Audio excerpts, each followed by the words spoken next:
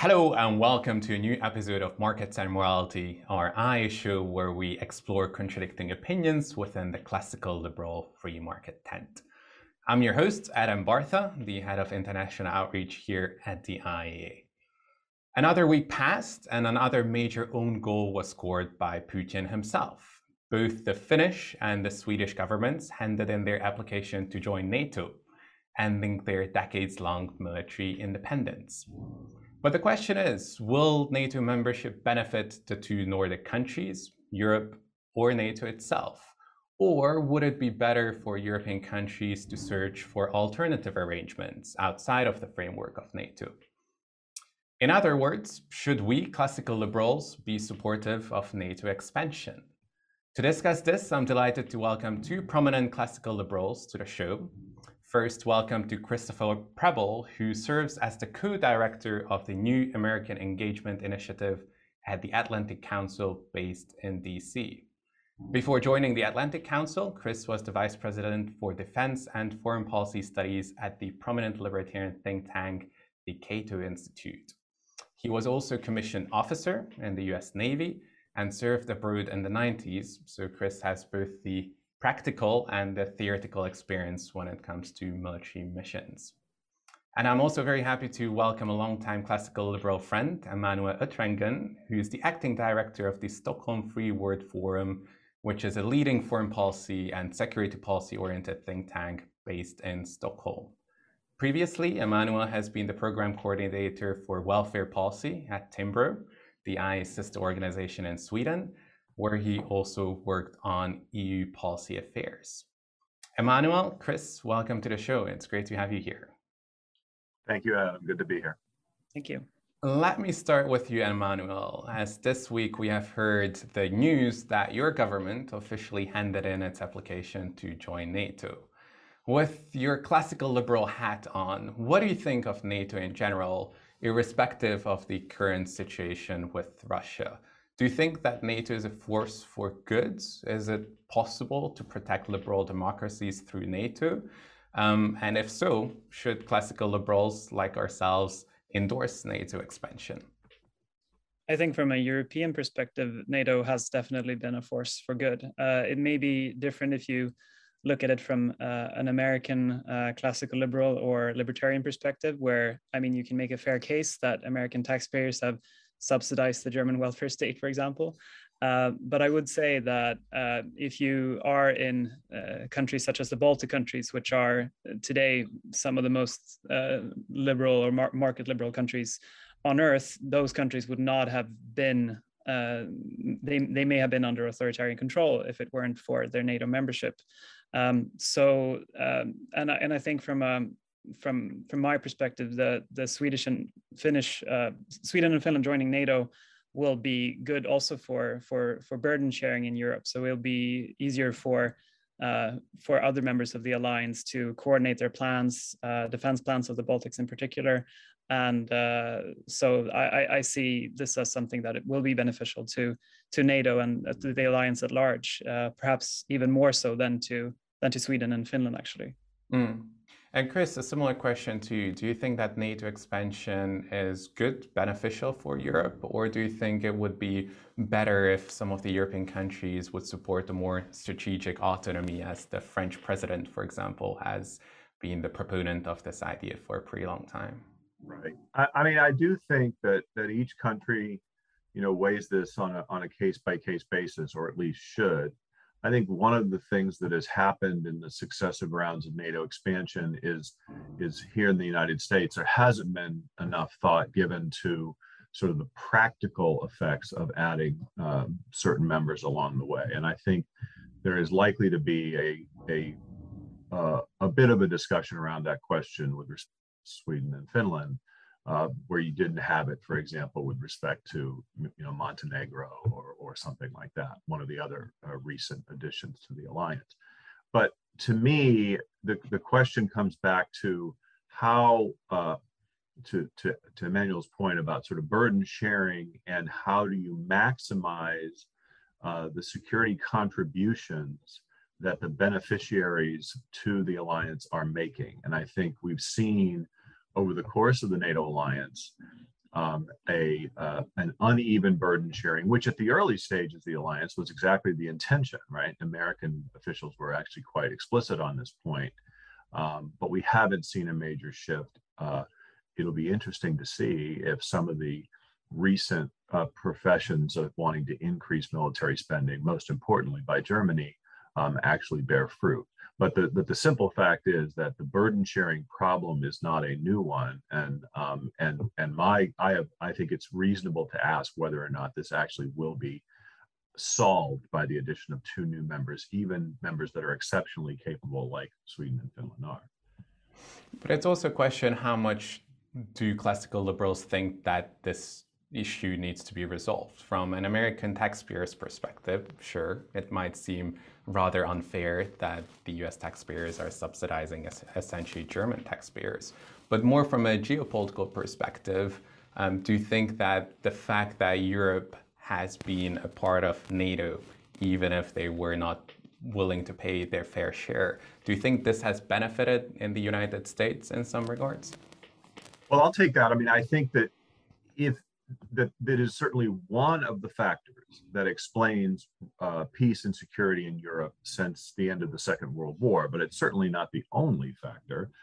I still believe that the most important factor was the realization on the part of most Europeans and European state leaders that war did not serve their interests. So it wasn't like they needed to be pulled together, into an alliance to convince them that World War I and World War II were horrific affairs that they didn't want to repeat.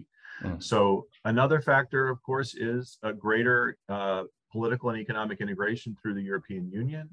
The European Union has a nominal security component, but one that has never really or very rarely been engaged, because I think there's an understanding that NATO sort of covers the security part of the European security problem. And again, I think that's a question worth exploring, whether or not that's the only alternative, is to have that bifurcation between a political union on one side and a security union on the other, that are separate organizations. Sure. Emmanuel, I would want to come back to you for a bit, because under the current circumstances, feeling the pressure of the Russian expansionists' neo-imperialist foreign policy, it seems quite understandable to me why Sweden and Finland has decided to join NATO.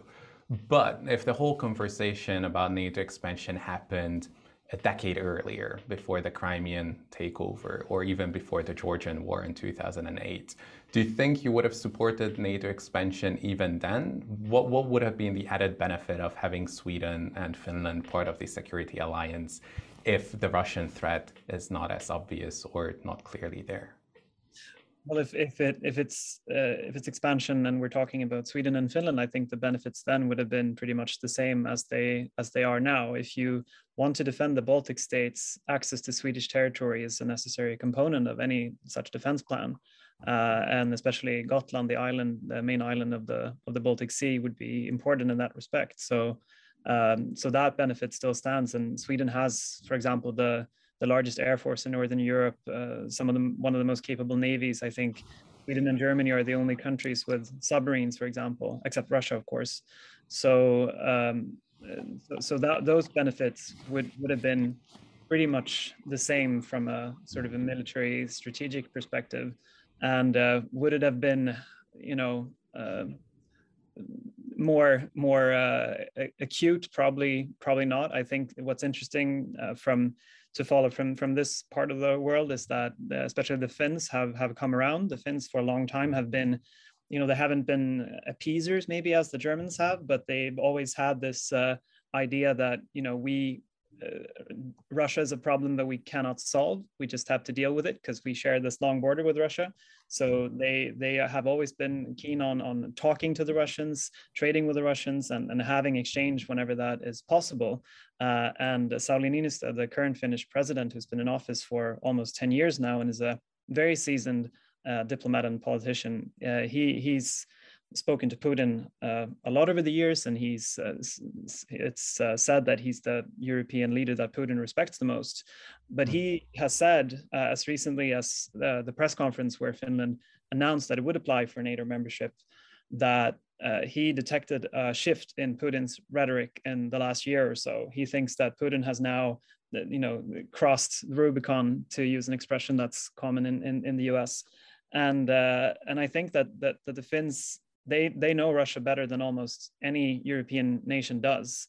And if they say that things have changed, that the calculus is different this time around, I think that is an assessment that needs to be taken very, very seriously. Just to add that to the record, I think that Sweden would not have shifted its stance if Finland had not done so. It's always been one of the main, if not the main argument against NATO membership in Sweden has been that would essentially move the Iron Curtain, or during the Cold War, it would have moved the Iron Curtain all the way to the Swedish-Finnish border. And if we would not have joined NATO now, and Finland would have, then Sweden would have been the only non-NATO country in the Baltic Sea region except Russia. And that would have left us in a very vulnerable position. So I think if you want to understand what's happened in the past few weeks, you need to look at the Finnish leading politicians and the President Niinistö in particular, and look at their experience with Russia. And their experience with Russia has been that dialogue, diplomacy has worked up until a few months ago, but now things have changed, and they have had to change accordingly. And does the same argument that you're using for the Baltics stack up when we're talking about the Balkans? So, for example, it has been quite discussed that it would be the goal of NATO to expand further in the Balkans region. But is that a realistic goal to have? Having Montenegro in the alliance is something different than having Serbia in the alliance, for example. So we know very well that Putin has been meddling in Bosnia, is trying to search for some strategic alliances within the Serbian populist government as well. So what are the actual limits of NATO membership? Should the goal of classical liberals be that we include every single European country in NATO, or are there certain limits where it's worth not trying to poke the Russian bear further?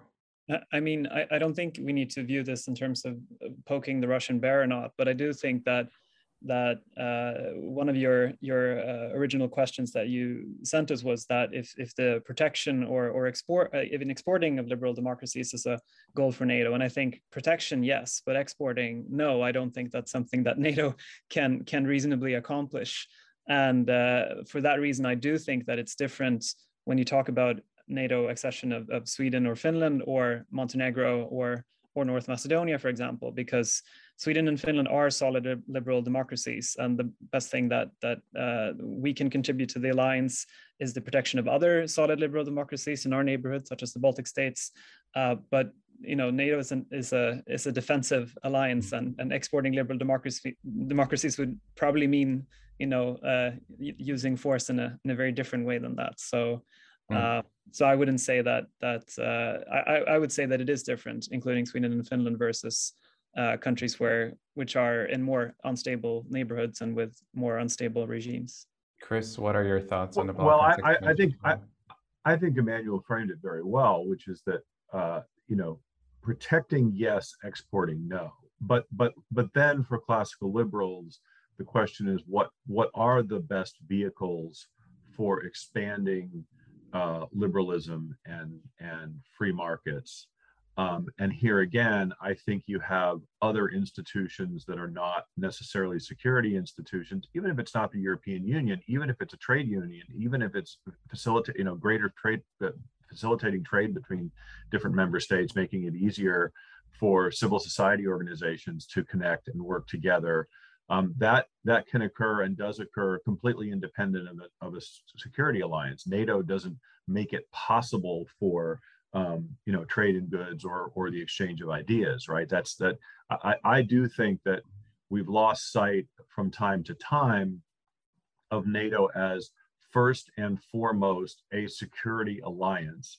And to be clear, a security alliance that was created to deal with the Soviet Union and the Red Army lodged in Eastern Europe, and a security alliance today that is mostly focused on the threat posed by Russia, but one that some in the United States, in fact, many in the United States, imagine as also being a useful vehicle for confronting and containing a rising China. So again, we shouldn't forget the fact that NATO has many security goals besides just Russia, and I think that's a particular concern to aspiring new NATO member states.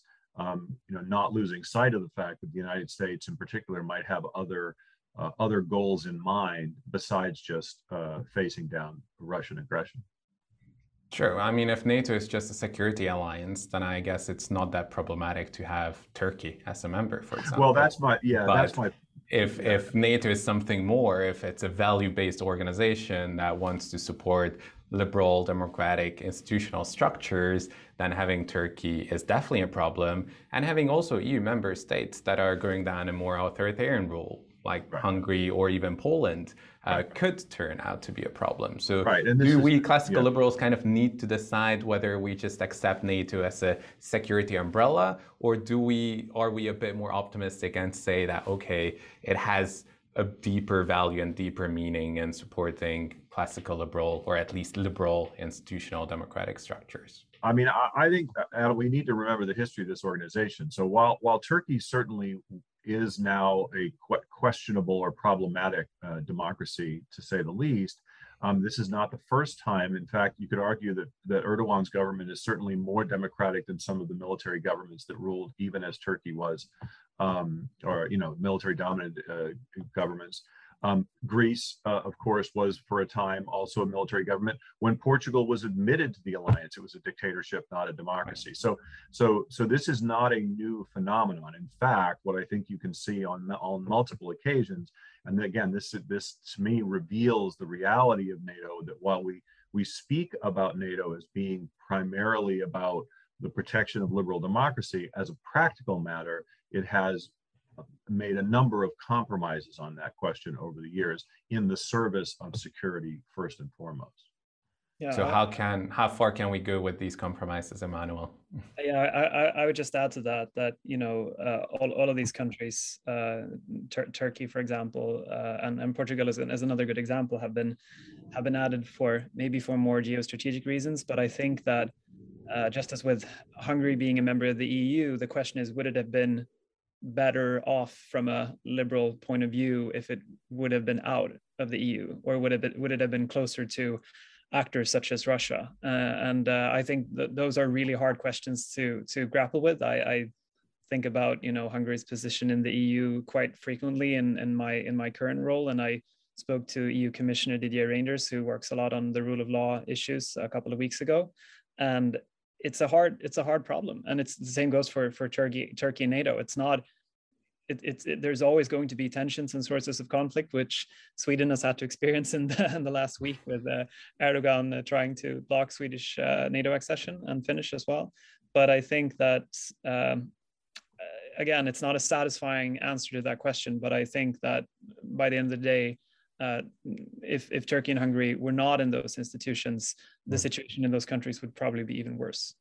Yeah, I think that's a fair argument to make. But sticking to what you have mentioned about Erdogan's veto, what do you think about that? Do you think that there is a deeper meaning and a deeper goal that he tries to achieve, or is it just a price that he wants to extract, and he feels that, okay, the United States, in order to let Sweden and Finland in, would give them more military aid or would give them some special favors? Well, what do you think the threat of the veto was about? Well, I'm no Turkey expert myself, but I've listened to a few and talked to a few this week, and most of them have agreed that this is not as much about Sweden and Finland. It's not about Finland at all, I would say. It's mostly about Sweden, and even more so maybe about the United States. And apparently Erdogan has complained publicly that he hasn't received a lot of attention from President Biden. Biden hasn't spoken to him, given him a call. So it may have got something to do with that, and with those F-35 fighter jets that he wants to buy. There probably will be some negotiating, and primarily between Sweden and Finland and Turkey. I know that there's a delegation going there next week, so we'll see then if this is to be taken with, to what extent this is serious and credible and directed against Sweden and Finland, or if it's about something else. My guess is that this is part of a negotiation, and Erdogan has obviously done this before, such as when he blocked the defense plans for Poland and the Baltics 1 or 2 years ago in NATO, and eventually he received some sort of concession and removed his veto. So I think this is just a part of a negotiating strategy, I would say. Chris, do you agree with that? Yeah, I think that's right. I mean, Erdogan has demonstrated on many occasions his ability to extract concessions. He also did it with respect to Syrian refugees with the EU. So, I mean, I think that he recognizes that he is in a strong position to extract concessions. I sort of wish that he would rethink the F-35 decision, because maybe that's not necessarily even in Turkey's best interest. But again, I think it does speak to a broader issue, which is NATO as an organization operates by consensus, and the addition of new members, more nations equals more interests. Now, we believe that the common interests supersede those individual national interests, but they will not always. And so then, as a body, as an alliance that has continued to grow, has added more members since the end of the Cold War than were added during the Cold War. As those new members are added, how will the alliance deal with the outliers? How will the alliance deal with those who, maybe it won't be Erdogan next time, maybe it'll be Orban, maybe it'll be, maybe it'll be Italy, maybe it'll be Spain, so imagine future scenarios where leaders are using this to their benefit to extract concessions. Before the whole Russian crisis erupted, there was a lot of talk in Brussels about the defense union and a more military cooperation between EU member states. And that was not necessarily directed against NATO, but a lot of the classical liberals supported it because they thought NATO was a bit too interventionist, especially in the Middle Eastern region. And maybe if Europe has its own military capabilities, it would be less forced to engage in these interventionist endeavors abroad. Do you think that would have been a nice alternate universe to establish a military for the EU, which would have been in very close alliance with the United States, presumably, but not operate within the NATO framework? Emmanuel, what do you think about this alternative universe?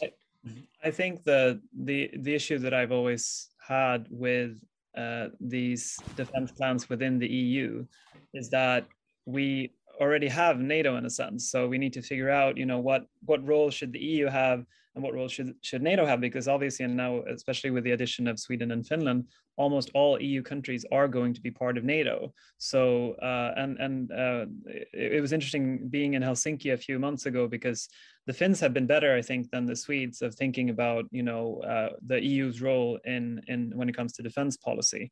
And they've obviously, this has been part of the Finnish government inquiry into their various defense agreements, and the one that advocated eventually for NATO membership. And their view was that we've tried this track, for a number of years. For example, when Finland was the chair of the EU Council presidency in 2019, they tried to clarify what does Article 42.7, the mutual protection clause in the Lisbon Treaty, what does it actually mean? What does it entail? But no one except France was really interested in it. And what has become clear in the last few years, I think, is that where you can see some action happening in the EU when it comes to defense policy is in research and development projects and maybe procurement in the future, who knows. But when it comes to defense planning, the EU has still got a long way to go, and NATO is way ahead. And that's why Sweden and Finland are joining now, because we can see that even though Sweden and Finland have taken part in NATO exercises for a number of years, we're not part of that operative planning, and we're not in the nuclear planning group, for example. We're not involved in the defense plans of the Baltics, although Swedish and Finnish territory would probably be necessary to accomplish that kind of defense. So I think that you can do both, and I think that adding Sweden and Finland to NATO would be good for Europe. I also think that more defense policy at the EU level would probably be good for Europe. So those aren't necessarily mutually exclusive, but it seems to me that the EU is behind, and that's something that the Finns in particular have realized in the last couple of months. Sure. What about you, Chris? Would you actually support more EU involvement in military and defense policy? I would support more EU involvement. I would support more multilateral security arrangements on an ad hoc basis even. I mean, again, I think this comes down to resiliency and hedging. Not so long ago, the United States of America elected a president who spoke openly of the Article 5 commitment being negotiable. And I don't think it was that hard to imagine him, not wishing to fulfill that for various leaders of European countries that didn't want to name a base after him or give a loan to his family company or, allow a hotel to be built someplace. We saw how Donald Trump used his office to extract concessions for him personally. And so that he is a unique character in that respect, but his election proved, as with any democracy, that things happen, right? And liberals believe in democracy. We believe that the people have a vote, and so we've seen the possibility of this. And so the fact that NATO is so overwhelmingly dependent still on the United States, to me, sort of calls into question, what is the alternative universe? You framed it, Adam. What are the alternatives that are open to European states if in the future someone like a Trump emerges who is actually capable of carrying out his threats? Well, hopefully we're gonna not have to prepare for the worst, but it's always beneficial to do so. Just a last question to both of you. If you had to predict the future of NATO, A, do you think it's going to be around in 20 years' time? And B, if it's going to be around, then how many members is it going to have? How far should we go with the expansion? And is that a rather beneficial thing to do? Chris, you talked about, unilateral decisions being taken and becoming more and more difficult the more members we have. So Emmanuel, first, what's your prediction on the future of NATO? Well, that's hard. If you would have asked me a few months ago, I would have said that NATO wouldn't expand and that it may have still been around, but that it would have been less and less relevant. But that was before the war in Ukraine. Now I think that NATO will probably still be around in 20 years, but I'm not sure that it would add any new members. It seems to me that the countries that may want to come in at the moment are not exactly easy members to integrate compared to Sweden and Finland, say. If you would have asked about the EU instead, I think that it may be different. And I actually hope that Sweden, which will have the EU Council presidency next year, will push for an expansion of the EU in due course. And it may take a few years, but countries that may be hard to add to NATO, such as Ukraine, Georgia, Moldova, may, I think, and should perhaps in the future be added to the EU instead. But in 20 years, who knows? But it will probably still be around, but I'm not sure it'll have any new members. Sure, that makes sense. Chris, what is your prediction for the future of NATO? I think that it will likely exist and continue to exist as a coordinating mechanism. Again, we will see the Article 5 commitment tested, or we hope that it never is. But this is the thing: is I think what NATO has to deal with is how traditional forms of aggression, which were very obviously would have been implicated under Article 5. How does it deal with cyber attacks? How does it deal with trade wars and other forms of coercion that do not look like a Russian invasion of a sovereign neighbor? And I think that's the key for the alliance. If it wants to maintain its relevance going forward, it needs to clarify where those security commitments are engaged. Well, Chris, Emmanuel, thank you so much for a great discussion. And thank you to our dear audience for joining as well. If you're interested in continuing the debate, then do share your thoughts below this video or make sure to follow IE London on Twitter. I also want to extend my special thanks to our donors, without whom our work at the IE would not be possible. If you do wish to contribute and support our work, please do consider subscribing to our IE Patreon account, where you can receive some exclusive content and have a sneak peek into behind the scenes as well. But for now, thank you for joining, and I hope to see you in 2 weeks' time again.